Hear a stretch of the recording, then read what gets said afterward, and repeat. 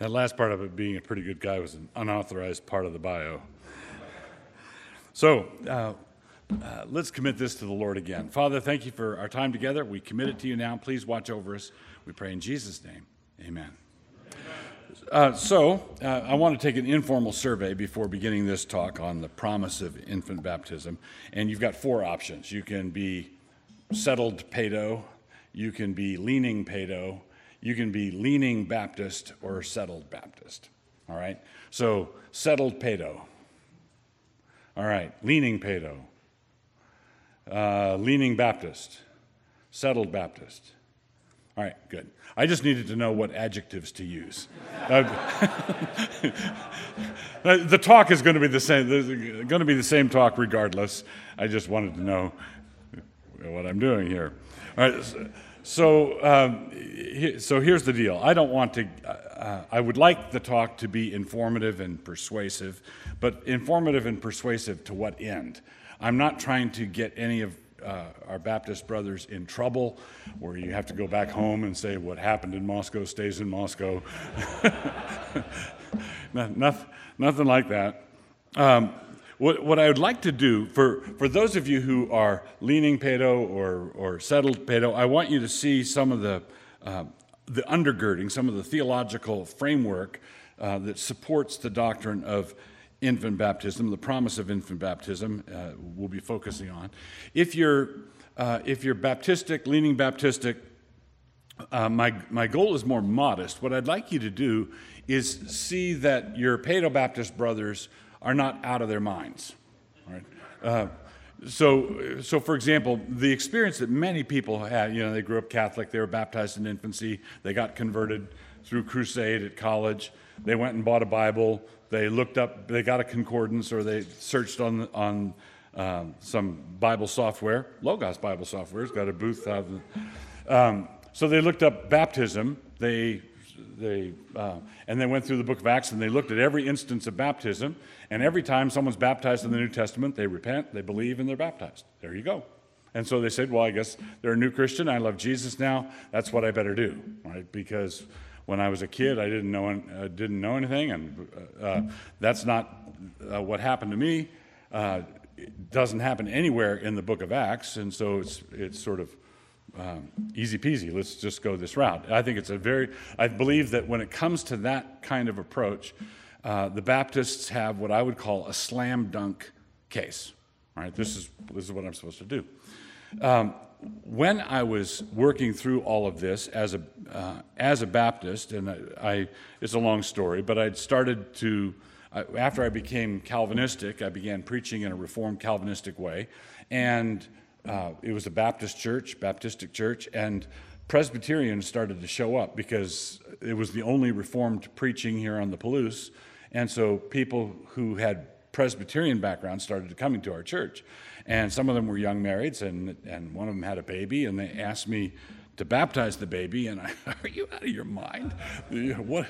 And I thought, well, I better study this. I better study this.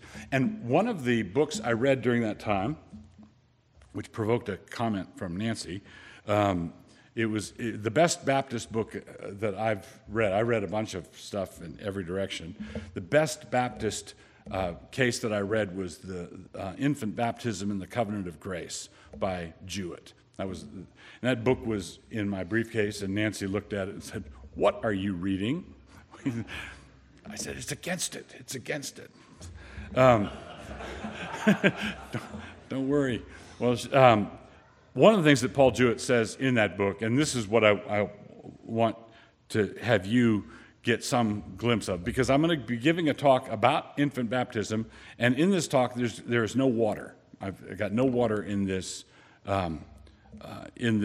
talk, and you might wonder, that's a strange thing. Well, what Jewett says is that if you talk about baptism and historic baptisms and baptisms in the book of Acts, the case is solid, basically overwhelmingly Baptistic. But Paul Jewett, a stout Baptist, said that if you get onto the topics of, basically, if you get onto the covenant, if you're not talking about water, not talking about baptism, but you start talking about covenant, he said the Reformed Paedo-Baptists have a juggernaut of a case. Right? He said it's not something to be lightly set aside. So I would say you don't need to just look up baptism. You need to look up olive branches, olive trees, covenant, circumcision, Israel, church. There is a case here that's theological before we get to the first instance of a child being baptized. So that said, that's the preliminary context for this, and wish me luck. So no. So the promise of the new covenant is that the new covenant will do what the old covenant could not really do. The promise of the new covenant is that the new covenant will do what the old covenant could not fulfill, could not do. And what the old covenant could not really do is keep the kids.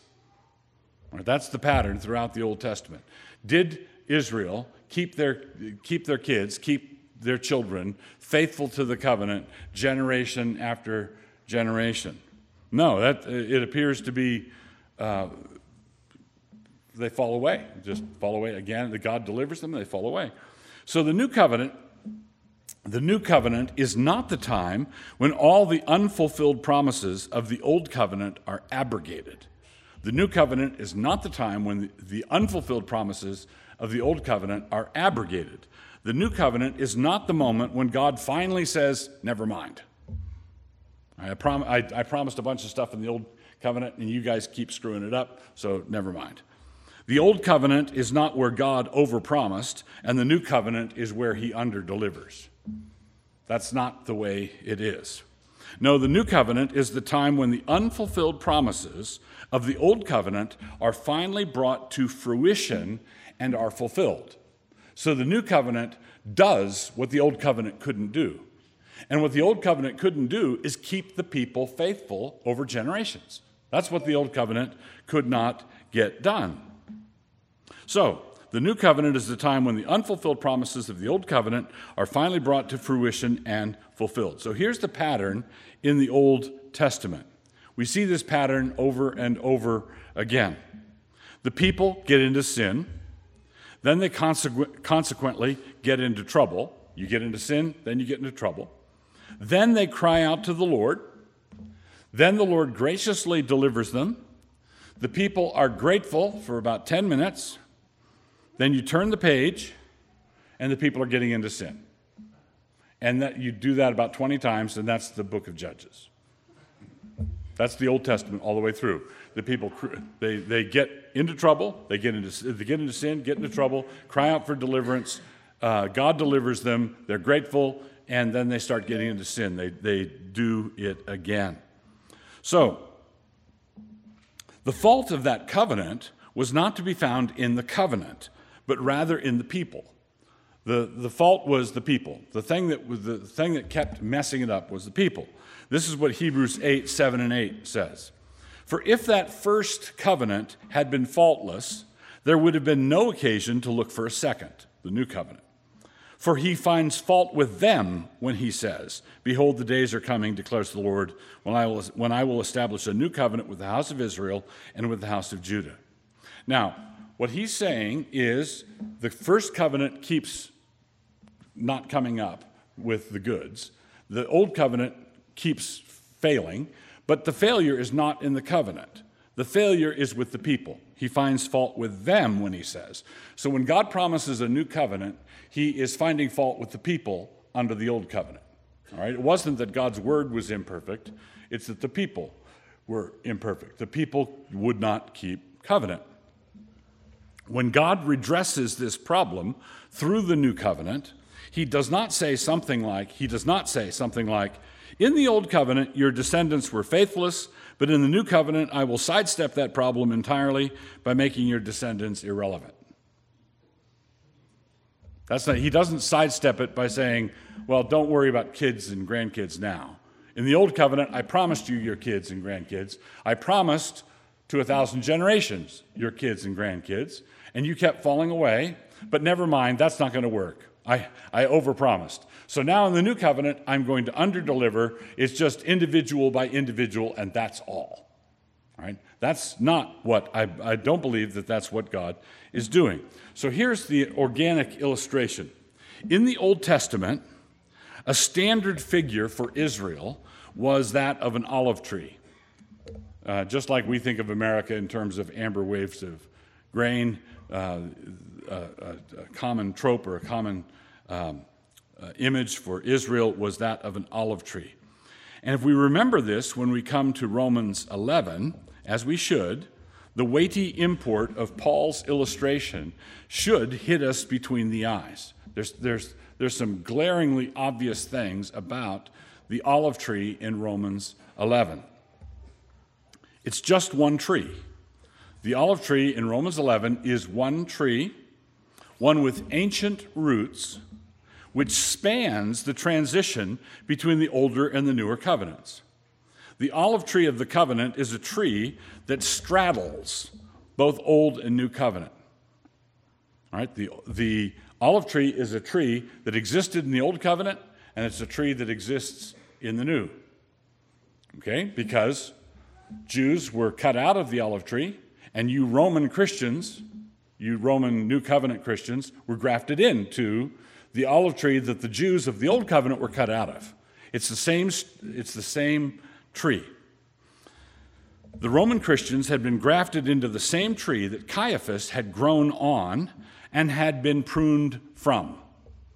Caiaphas had grown on the tree. He was an Israelite, and he was pruned from the tree because of his unbelief, and you Roman Christians have been grafted into that same tree. So we're dealing with one Abrahamic tree. We're dealing with one tree. We're not considering two trees with a similar nature. We do not have an olive tree and a peach tree, for example. It's not like the Old Covenant Israelites were the olive tree, and now that we're in the New Covenant, God chops that tree down, chainsaws it, and then plants a new tree, a peach tree, that's going to do a lot better. That's not the image. That's not the metaphor. And neither do we have two trees.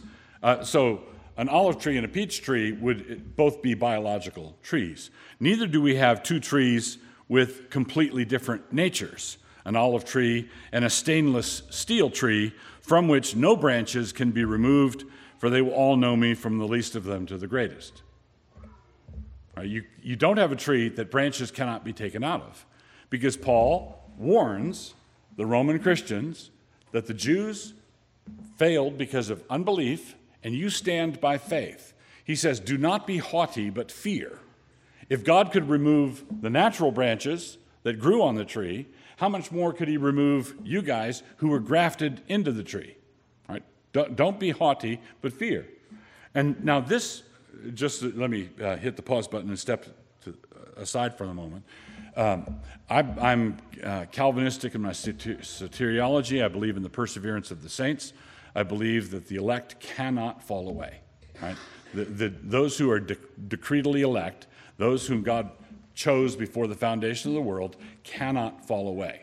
So the perseverance of the saints that is taught in standard Calvinistic soteriology, I accept, I buy, I hold to it. I think it's glorious. But that's not the same thing as saying that you cannot fall away from your covenant standing. You can fall away from your position in the visible church. Any church that practices church discipline knows that someone can be a member of the visible church and can be taken out of it. What I'm insisting on is that relationship to the visible church is a thing in the Bible. It's not, church membership is not just a thing that we do that we can take people out of. Visible church membership in the covenant, is an objective reality that God sees, respects, and recognizes, such that when you're taken out of it, you're really taken out of something. You're really taken out of something that's spiritually valuable. So, when Paul says, do not be haughty but fear, the Roman Christians could not write back to Paul and say, Paul, you're mistaken. We don't need to worry about being taken out of the olive tree, because in the new covenant, no one can fall from the olive tree. No one can be taken out of the olive tree. But that flies in the face of Paul's whole illustration. It flies in the face of his exhortation. He's telling them to be wary, to walk carefully. Don't make the mistake that the Jews made. So, one tree, one Abrahamic tree, remember that, and everything else follows. Right? One tree, if you remember that, if you hold on to that, everything else follows. So what's the normal way to get onto an olive tree? Well, Psalm 128:3. Thy wife shall be as a fruitful vine by the sides of thy house, thy children like olive plants round about thy table. The normal way to get onto an olive tree is to grow there. That's the normal way to get into the covenant, is to be in a covenant family. So now, in Presbyterian Paedo-Baptist circles, we like the word covenant. We name our churches after the covenant. We, as my friend Yost Nixon once said, you believe in covenant peanut butter and covenant jelly. Everything is the covenant. Well, yeah, that's true. So one answer is to grow there. What's another secondary way to get onto an olive tree? This way is artificial, but it's an artifice that results in organic growth. The answer is to have a master gardener graft you onto the tree. That's a way to get onto the olive tree also. So you can grow there, or you can be grafted in. When you grow there, you just grow up in the church. When you are grafted there, you're a pagan, you're a heathen, you hear a street preacher when you're at college, and you repent and are converted, and you ask for baptism, you're baptized, you're grafted into the tree. You lived 20 years without any reference to the tree. Now that you've repented, you're grafted into the tree. All right?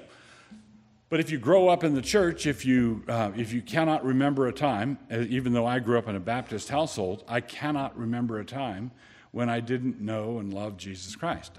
I don't have a pre-Christian experience that I can point to, that I can remember or recall at all. Now, just another comment by the by. Someone might say, yeah, but there's nowhere in the book of Acts where it says something like, and they took the infant Demetrius to the Apostle Paul, and he baptized the infant. Right? Yeah, absolutely. You don't have that. That's utterly and entirely absent from the New Testament.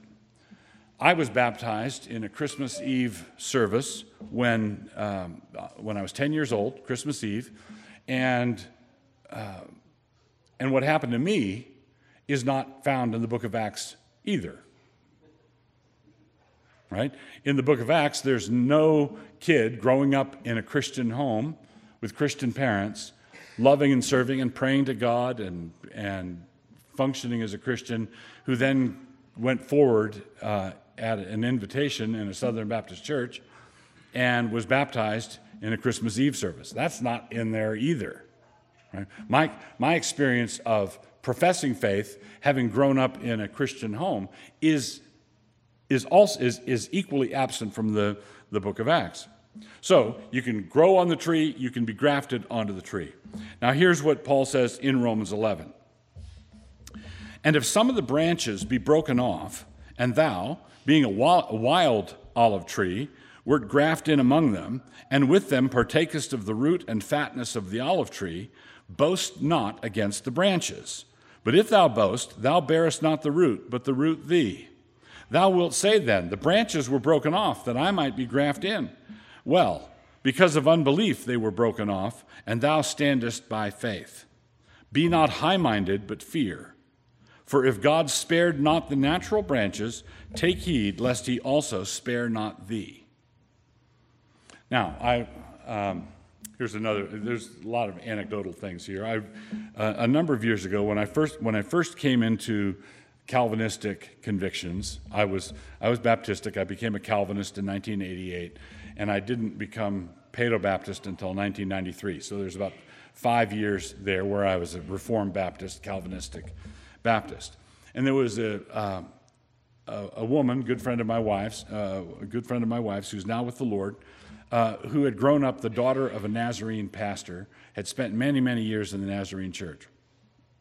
And she came to me one day and said, because of all of that background, she came to me. They'd come into the Doctrines of Grace, and she said, would you please preach on John 15?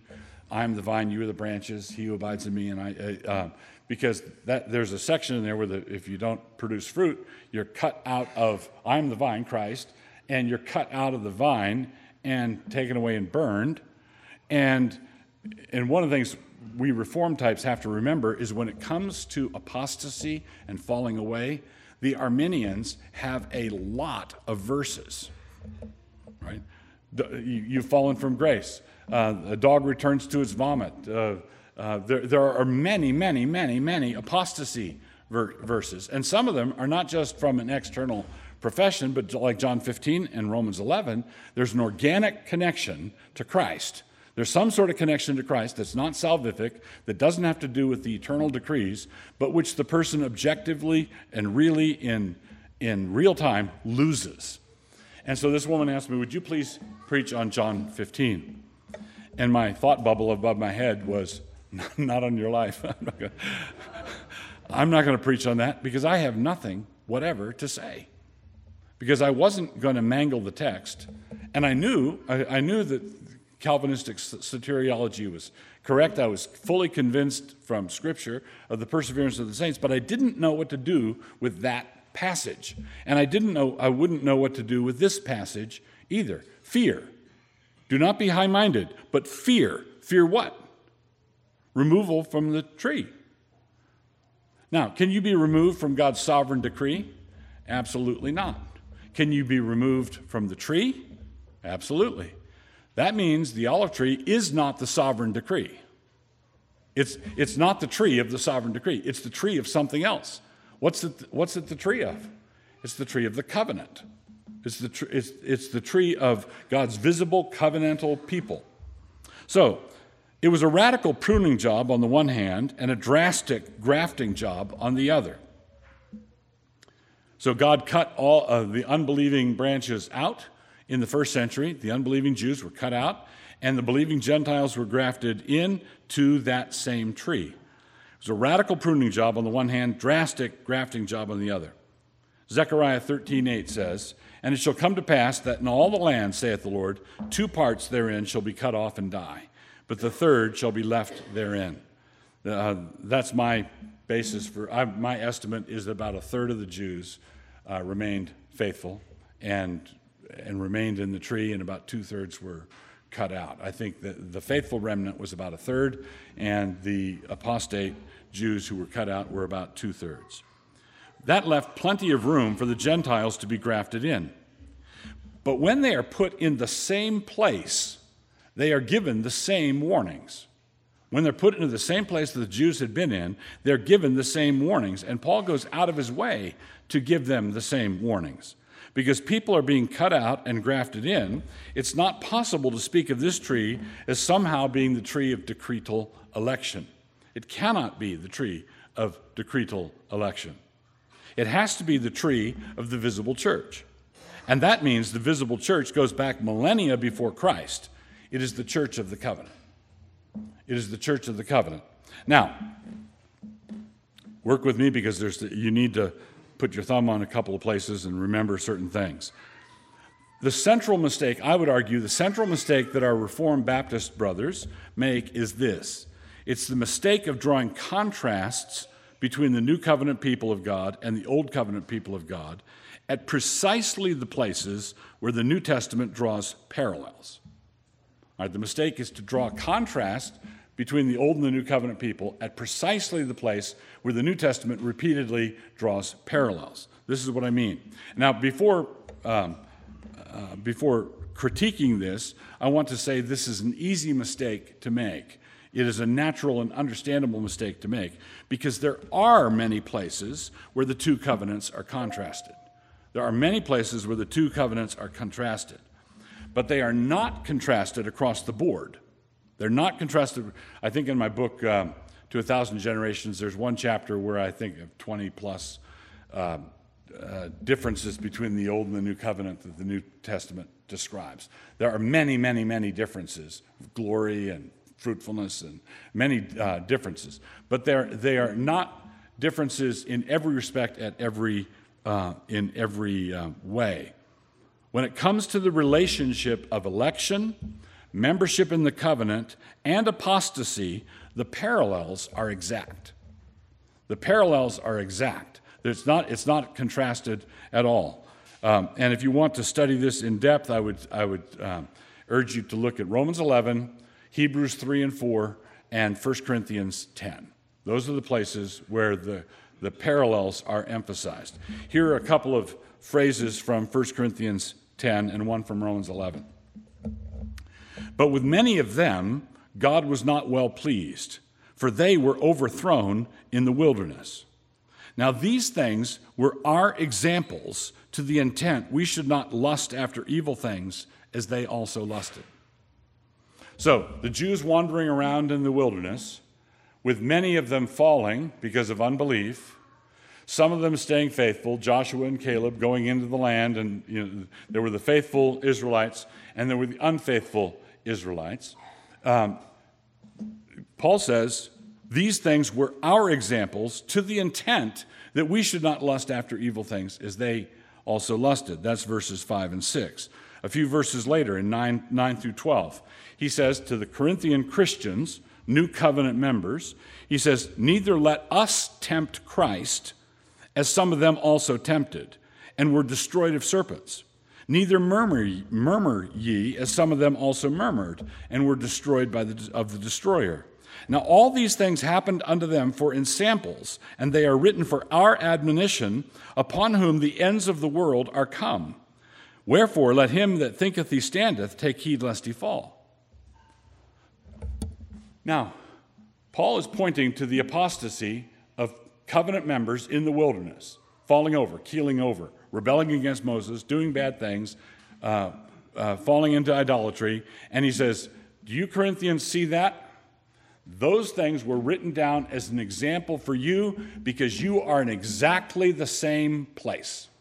Your position is exactly what theirs is, right? When it comes to apostasy, covenant membership, etc. Now, when you read through 1 Corinthians, it's like listening to one half of a phone conversation. Paul has received a list of questions from the Corinthians, and he's just bullet pointing through them. He's just going through them. And the Corinthians were putting on airs, kind of like the Roman Christians were putting on airs. Well, the Jews were excluded. The Jews were taken out so that we might be brought in. We have baptism. They didn't have baptism. We have baptism. We have the Lord's Supper. And Paul says they did too have baptism. Our fathers were baptized in the cloud and in the sea. We have Christ. He says they had Christ. The rock that accompanied them was Christ. They drank from the rock that was Christ. We have the Lord's Supper. Well, they had spiritual food falling out of heaven. They had spiritual drink. Everything that you Corinthians are taking pride in, baptism, Christ, spiritual food, spiritual drink, he said they had that same thing too, and they were, with many of them, God was displeased. All right, so don't you do what they did. And what did they do? Well, this is my next talk, which is the peril of infant baptism. The temptation, for people who believe in the covenant, the pressing temptation is covenant presumption. That's the peril, is you start taking these things for granted, and you don't walk by faith, you walk by presumption, right? So that's what he's cautioning them against. Then Romans 11, 19 through 21. Thou wilt say then, the branches were broken off that I might be grafted in. Well, because of unbelief they were broken off, and thou standest by faith. Be not high-minded, but fear. For if God spared not the natural branches, take heed lest he also spare not thee. Now, these warnings that God gives the covenant members of the New Testament are not beware of the cliff signs in the middle of Kansas. God's not warning us against things that can't happen. He's not warning us against things that can't happen. He's warning us about things that can, and we're in the process of happening, and we're happening. Hebrews 3 and 4 is all about some Jews who were Jewish Christians who were about to go back to Jerusalem to the sacrifice of bulls and goats in a masterpiece of bad timing, because it was right before the destruction of Jerusalem. And in Hebrews 3 and 4, the author brings up the same pattern of the Jews in the wilderness. So here's the promised tree. Given the promised outcome for the olive tree, given that the promised outcome is eschatological glory, we're not going to see the olive tree at the last day as a forlorn stump with a couple of suckers sticking up around the base. No, Isaiah 27:6 says, "He shall cause them that come of Jacob to take root. Israel shall blossom and bud and fill the face of the world with fruit." What's going to happen to the tree? What's going to happen to the tree of the Christian church? It's going to fill the world with fruit. Just as the earth is going to be as full of the knowledge of the Lord as the waters cover the sea. To change the image to a fruit-bearing tree, the church is the new Israel. Israel shall blossom and bud and fill the face of the world with fruit. Remember, that's an old covenant promise. That's not one of God's over-promises. And then in the new covenant, he under-delivers because there are only going to be 15 or 16 true Christians, and they're going to be raptured out. Right?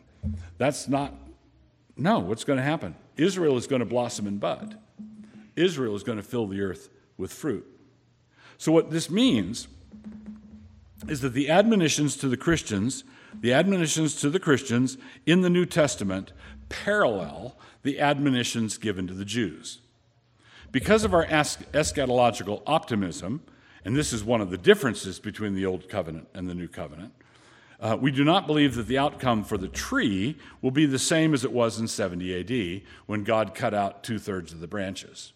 So the olive tree grows down through history, and when it comes to the climatic judgment in 70 AD, God cuts out most of the branches, leaving 1/3 of the branches, and then grafting in all these Gentile branches.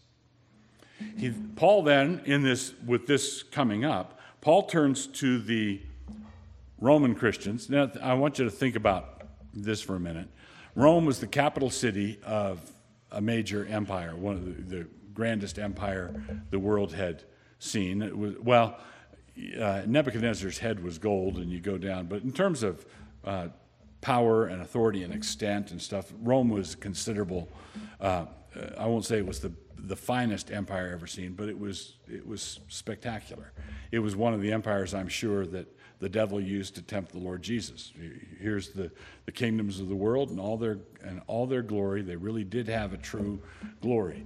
And the Roman church was a church in that capital city. There's a difference, and we understand this because the United States is a world power. It's a superpower. And if you're the pastor of a church in Washington, D.C., and you've got secretaries of state teaching Sunday school there, and senators coming, and presidents coming, and visiting dignitaries and diplomats coming and going, you're going to have a very different vibe if you're the pastor of that church than if you're the pastor of a church in East Toad Flats, Arkansas, or Beauville, Idaho. All right, you're gonna be, well, I've got this little community church and 10 people show on a good Sunday, right? You're not going to, temptations to pride afflict us everywhere we go. But if you're a pastor in an influential capital of an influential superpower, you're going to have all kinds of things go straight to your head. And Paul saw this developing already in the church at Rome. This is why he's telling the church at Rome not to be high-minded, but to fear. And here we are 2,000 years later, and the church at Rome is still making grandiose claims. We sometimes forget that the letter to the Romans is a letter to that church. Right? Paul saw this temptation coming, and he said, do not be haughty but fear. And I believe that we can say that the Roman Christians over time, the first few centuries they did it right, but they drifted into the very sin that Paul is warning them against, and that's the sin of covenant presumption. I'm baptized, I'm good. I'm baptized, that's it. No, it's all, from first to last, it's evangelical faith. So the warnings to individuals function in the same way. The ratios are different. the structure of the warnings is the same. So if 2/3 are cut out and 1/3 left in, compared to 1% cut out and 99% left in, that's what I mean by the ratio is different, but the structure is the same. If you remain, you remain because of faith. If you're removed, it's because of unbelief. That's where they're exactly parallel. The thing that's different is God promises that in the new covenant, the church is going to blossom and bud and fill the earth with fruit. So at the conclusion of the older covenant, a remnant was saved and the majority was removed. At the conclusion of the old covenant, a remnant was saved, the majority was removed. At the conclusion of the times of the New Testament, the New Testament era, the era of grace that we're in, at the conclusion of our times, the majority is saved and a remnant is removed. The ratios are different, but in both testaments, there are fruitful branches and fruitless branches. In both testaments, there are fruitful branches and fruitless branches. And everybody knows that every pastor, every seasoned pastor, knows that there are people in the church that are just ticking the box. They were born here, they grew up here, this is their church, but there's no evangelical light in their eyes. There's no love for Christ and His Word, and they're not troublemakers. They're not downtown shooting out the streetlights or hitting the saloons, but they're just not hungry for spiritual things. Every church has that problem. And what I'm saying is that those people are really on the tree, but they're not on the tree in a salvific way. Justification is by grace through faith alone, not through the mechanism of the church. It's by grace through faith alone. So the ratios are different, but in both testaments you have fruitful branches, and in both testaments you have fruitless branches. So what do I mean by the structure being the same? I mean that some remain faithful and some do not.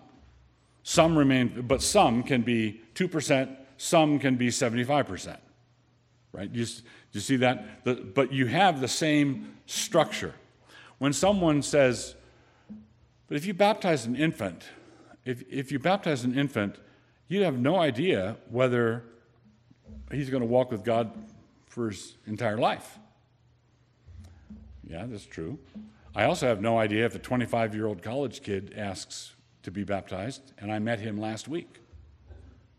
I have no idea there. And in fact, if I'm baptizing the 5th child of a covenant family, and they've been in the church for 20 years, and the 4 kids ahead of them love Jesus and are walking with the Lord, I've got a much better idea that 5th kid is going to walk with the Lord all of his life than I do this guy I just met.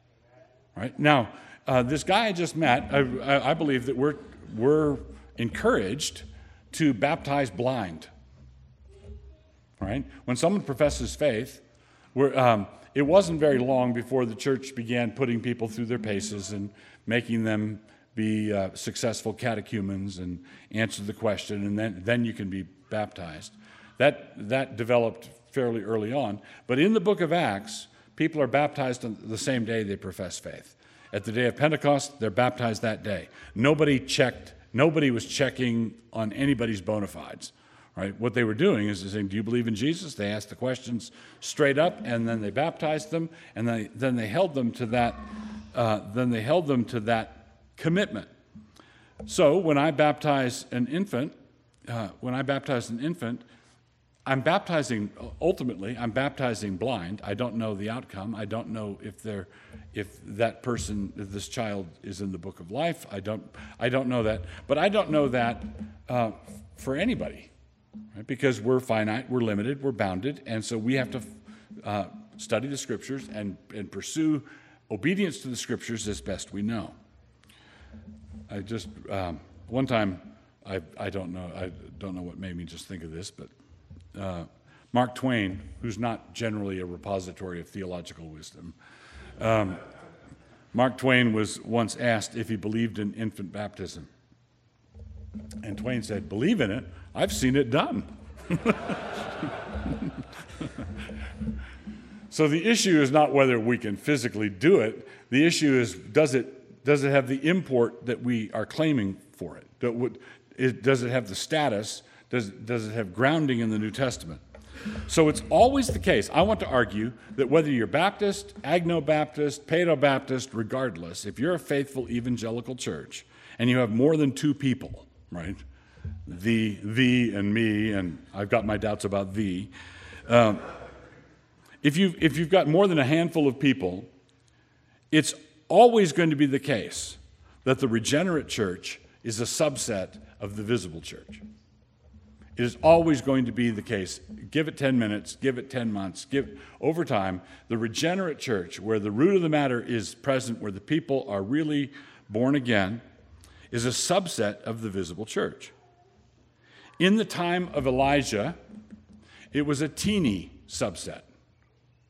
Now, Elijah was tempted to think that he was the only one left. God says, no, it's way better than that. It's bigger than your teeny, but it was still teeny. 7,000 have not bowed the knee to Baal. 7,000. But 7,000 out of presumably a population of tens of thousands, perhaps hundreds of thousands, perhaps millions. 7,000 was not very many. The time of the regenerate church in the time of Elijah was a teeny subset. But Israel was Israel. Israel was still the covenant people, and there was a teeny remnant. In the time of the penultimate president of the Western Hemisphere, in the future sometime, let us call him Gregorio the Magnificent. This being 100 years before the second coming. So down the road, 100 years before the second coming, pretty much everybody is saved, except for a few holdouts in the English departments of Indiana University in Bloomington and UCSC at Santa Cruz. You say, well, to say that to appeal to a postmillennial hope, I'm a postmillennial, not only am I a Paedo-Baptist, but I'm a postmillennialist. To appeal to this postmillennial hope does not mean that you're saying that every last person will be converted. It's not that you're saying that there will be absolutely no unbelief. It's that what we're saying is that the gospel is going to be successful and there will be a Christian consensus throughout the world. Nations will honor the Lord Jesus Christ, and there will be people here and there who don't mean it. There will be people here and there who go along with it, don't mean it. There will be a few holdouts who say, I don't want to be a hypocrite, they don't mean it. But there's going to be genuine faith because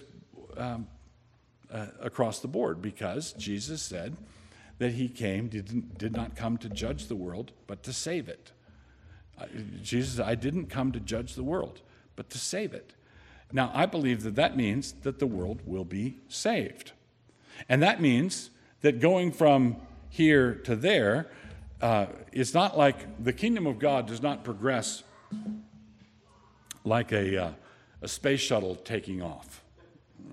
It doesn't progress that way. It's more like walking up the foothills into a mountain range where you walk up and then down into a canyon and then up and then down into a ravine and then up. So the kingdom, and I think currently in North America, we're in a deep ravine. I think we're in bad trouble. I believe that other parts of the world, Africa, South America, the kingdom of God is progressing at a nice clip, walking up a long slope, but I think we're in a canyon. I think we're in a ravine. But if we keep going the direction that God requires us to go, which is into the future, right? We don't, right? Yeah. Whoa, that's heavy. If we keep going into the future as God has decreed, the end of the process is going to be a world that is saved. Jesus Christ is going to reign until he's put all his enemies under his feet.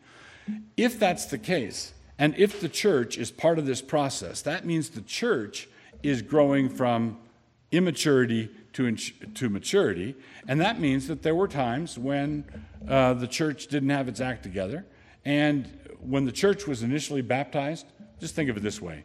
Yeah, you might hear more that will reinforce this later. When the day of Pentecost happened and God baptized the church was in its infancy. So there's your infant baptism.